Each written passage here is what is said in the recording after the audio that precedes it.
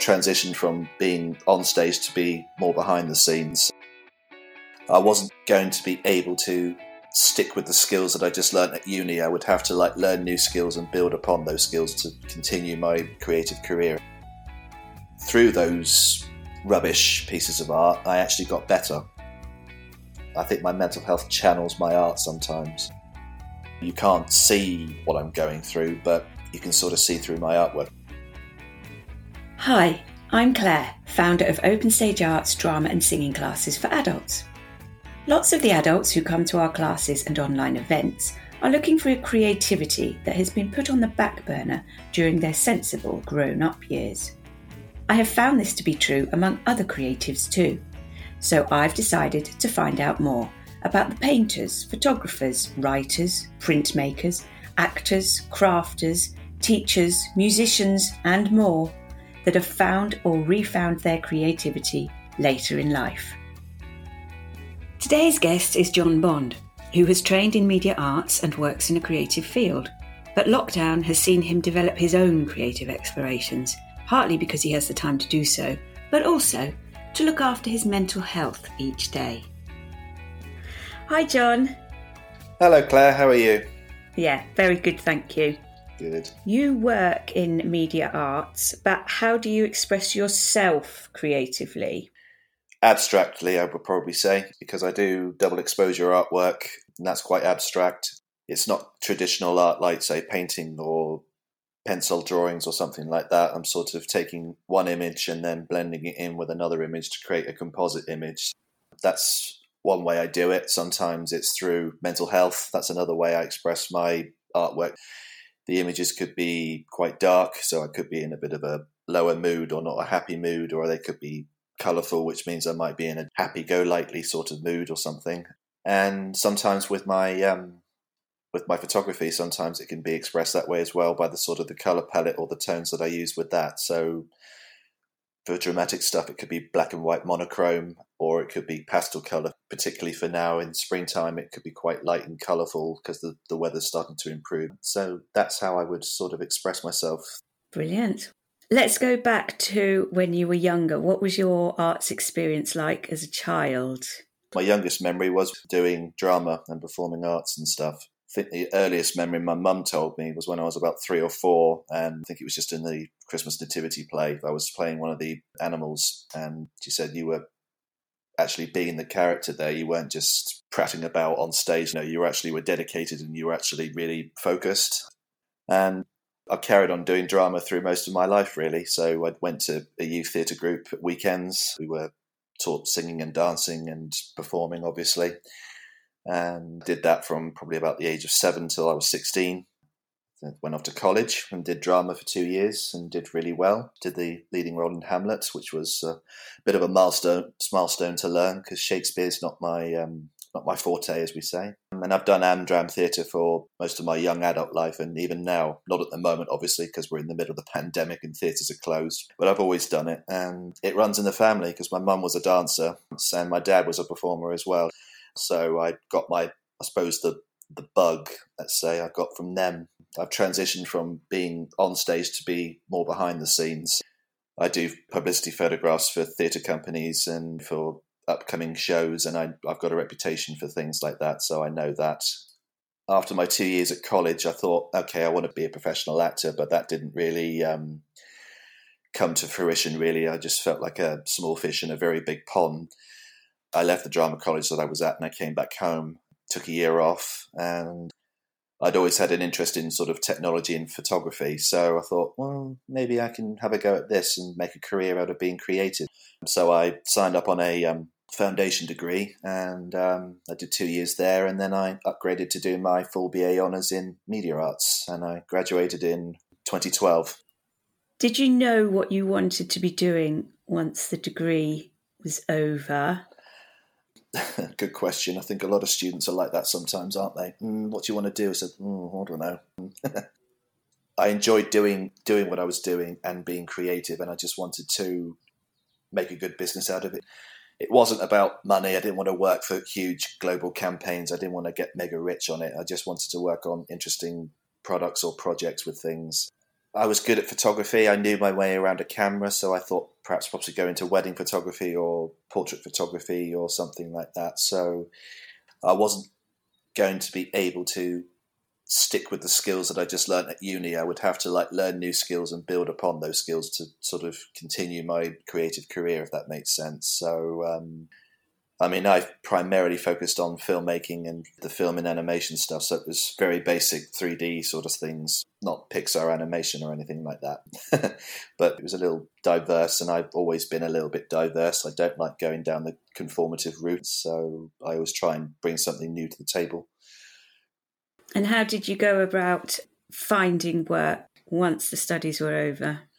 Well, down here in the southwest, there's let's just say there's possibly not as much sort of media-driven work down here in the southwest. It's quite rural in places. So I knew I'd have to sort of branch out a bit further. Bristol's quite a good place to go, so you've got a few studios up there.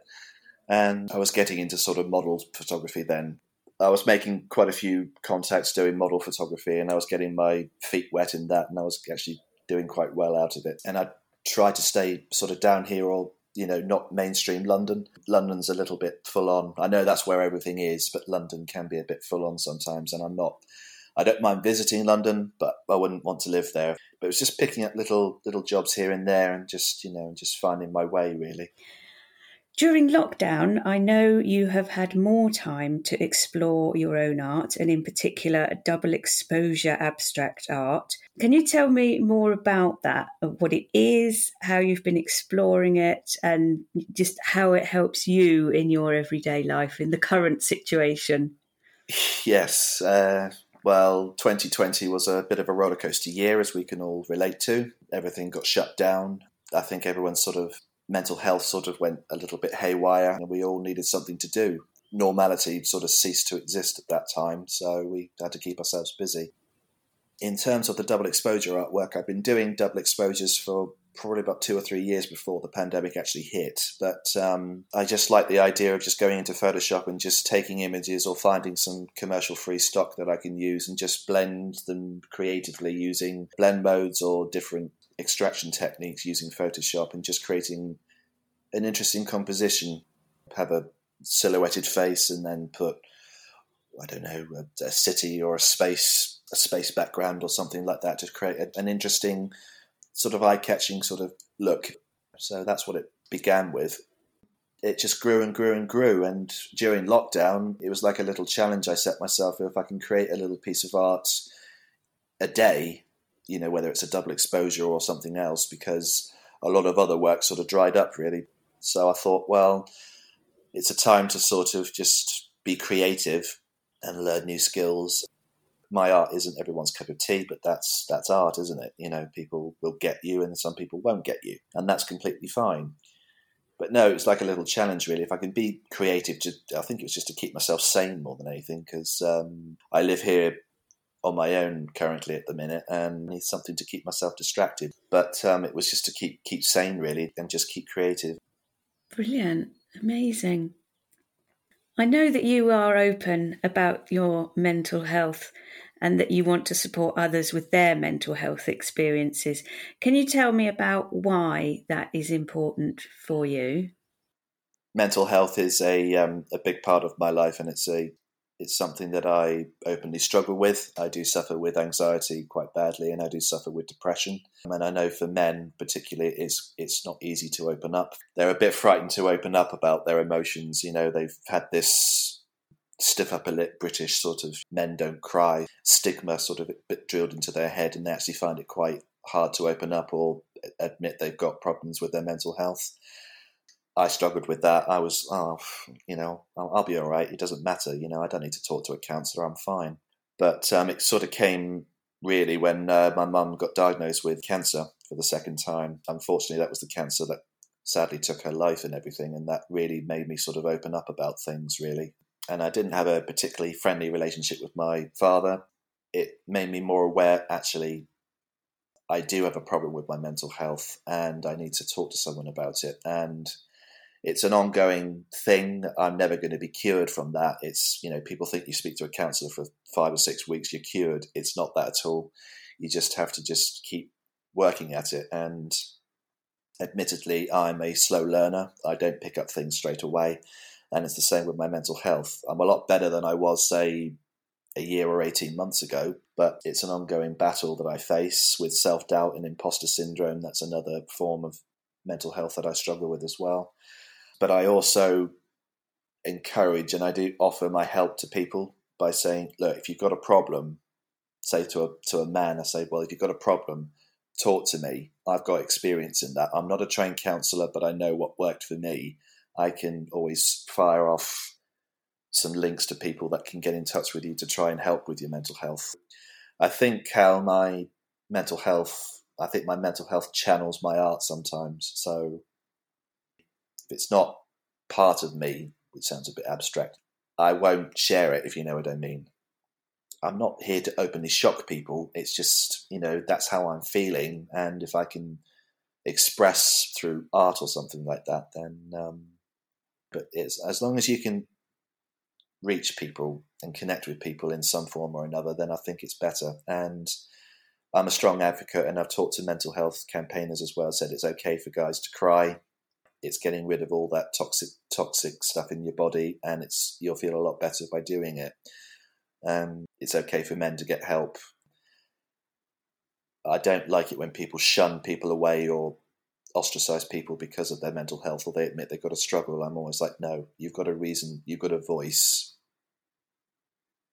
Speak your story. Don't hide in the darkness about things. Just be open about it. Yeah, exactly. Overall, then, you have given yourself a good form of self-expression. You've given yourself something to help keep you lifted during this time. Mm-hmm. And you've shared that work as well. So both of those things, actually doing the work and sharing that work, how has that helped your well-being? Have you increased your confidence? Has sharing the work been an overall positive experience, or a bit wobbly, or something else entirely? It's been a bit of both, I'd probably say.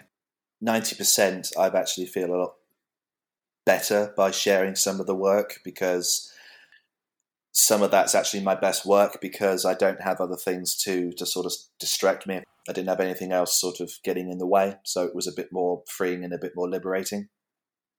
It's touched a lot more people. I've joined Clubhouse, which is where we obviously met, and by doing that I've sort of gained new contacts, and they sort of have followed me and followed my work, and they're like, oh my God, if I didn't have this app or didn't know you were on this app, I wouldn't have followed you or found you. So that's been quite good. And a lot more people have sort of reached out to me and saying, I like that technique. Can you perhaps teach me how to do it? And I'm not precious about my technique. And, the technique that I've done, it's been done 1,000 times before. I'm copying it, but putting my own sort of twist on it. It's not your IP. You don't own this. You don't have the right to keep the secret. So it's just like, well, no, I'll teach you how to do it, and I don't mind teaching people or helping people in that regard. So that's been quite beneficial, and that's made me feel good, saying I actually do have a purpose, and my work is liked by people and it's followed by people, and I can pass on my knowledge and skills to another generation or to another creative, and they can exchange things with me as well. So it's sort of like a exchange thing, really. And it gives me something to do, and it helps somebody else sort of get out of a creative rut. And that's what I sort of try and do, really. Admittedly, a couple of posts that I've done have shocked people. Like some people who thought they knew me, they were like, I never knew you struggled with things like that. I never knew you were feeling that desperate. And I'm like, well, it's the truth. I can't hide from it. You can't see what I'm going through, but you can sort of see through my artwork. The lockdown hasn't been easy. Like, it hasn't been easy for a lot of people, but we will get through it. It's quite a dark sort of backdrop, but there's a hint of light coming through. With getting through the worst of this pandemic now, and there is hope at the end of the tunnel that life will resume. We've been through a tough time, but we will get there. No, definitely. Thank you, John. I love sharing my guests' stories with you, but podcasting isn't cheap. There are hosting fees and software costs. tech to buy, and time to invest in planning and editing to make sure the guests sound great and listeners hear the best content. If you'd like to financially support Creativity Found, please visit ko-fi.com/creativityfoundpodcast. What do you hope to be doing in the future? Do you have specific plans? Obviously, in lockdown, I've been developing my own skills again. I've been learning new software and new technology. So, in a way, sort of preparing myself for the future, because I think the way we work is going to be a lot different. Like, people will be working from home. They won't necessarily be working in big businesses or big offices anymore. And with new challenges or new ways of doing things, new technology needs to be learned, or new ways of doing things needs to be learned. Some people think, oh, well, you're too old to sort of change career now or learn new things. You can learn at any age, whether you're in your 20s or if you're in your 80s, you can learn things. So it just shows you how, if you've got enough ambition and drive and stuff, then you can actually achieve what you can. And that's what I say to people who get a bit frustrated with creative burnout. I said, yeah, it happens, but you just got to keep doing it. You've got to keep practicing with it. Just keep practicing and you'll get it. It's like the double exposures. If I look back at some of my work that I did 4 or 5 years ago, I think, oh my God, what the hell was I thinking? It looks god awful. But through those rubbish pieces of art, I actually got better. Now I know which tricks not to do or what technique not to do. So I've been teaching myself new software, teaching myself sort of 3D software. So that's using Blender, which is an open source free software. It can actually create quite compelling pieces of 3D artwork as well. So again, it's abstract. I like abstract, so I'm creating abstract pieces with it. It's actually gaining a lot of momentum in the advertising industry. So I'm teaching myself that. It's picking technology which is already there and adapting skills to and adding skills to my skill set that might be quite useful for companies in the future.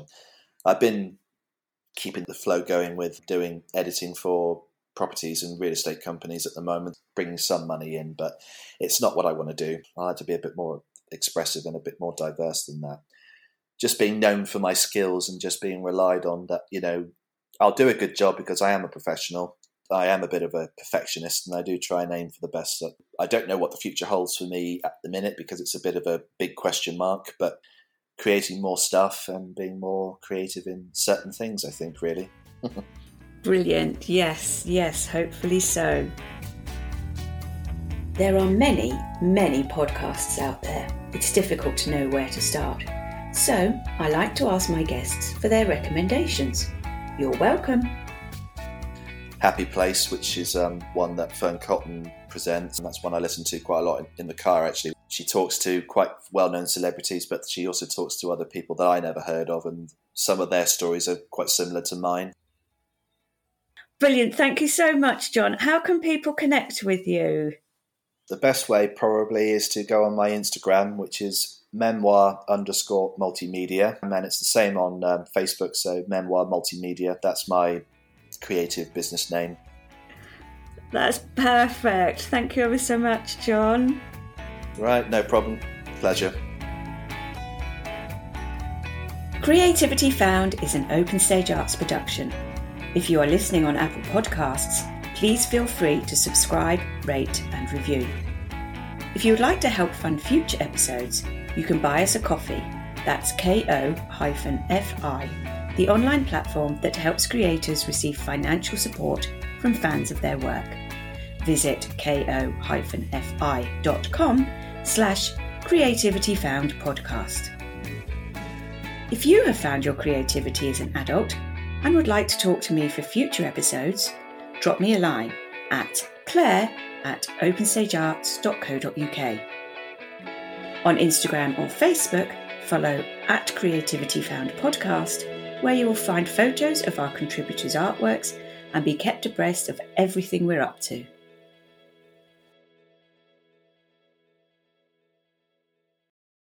When I created the Creativity Found website and the collective membership, I had no previous knowledge regarding the technical aspects of making an idea into a reality, a bit like when I started this podcast.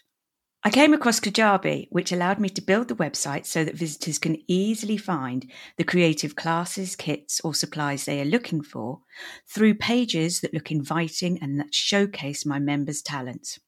Kajabi also handles the membership, my mailing list and newsletters, the online community, taking payments, and it's where I host the Creativity Found Collective online meetups.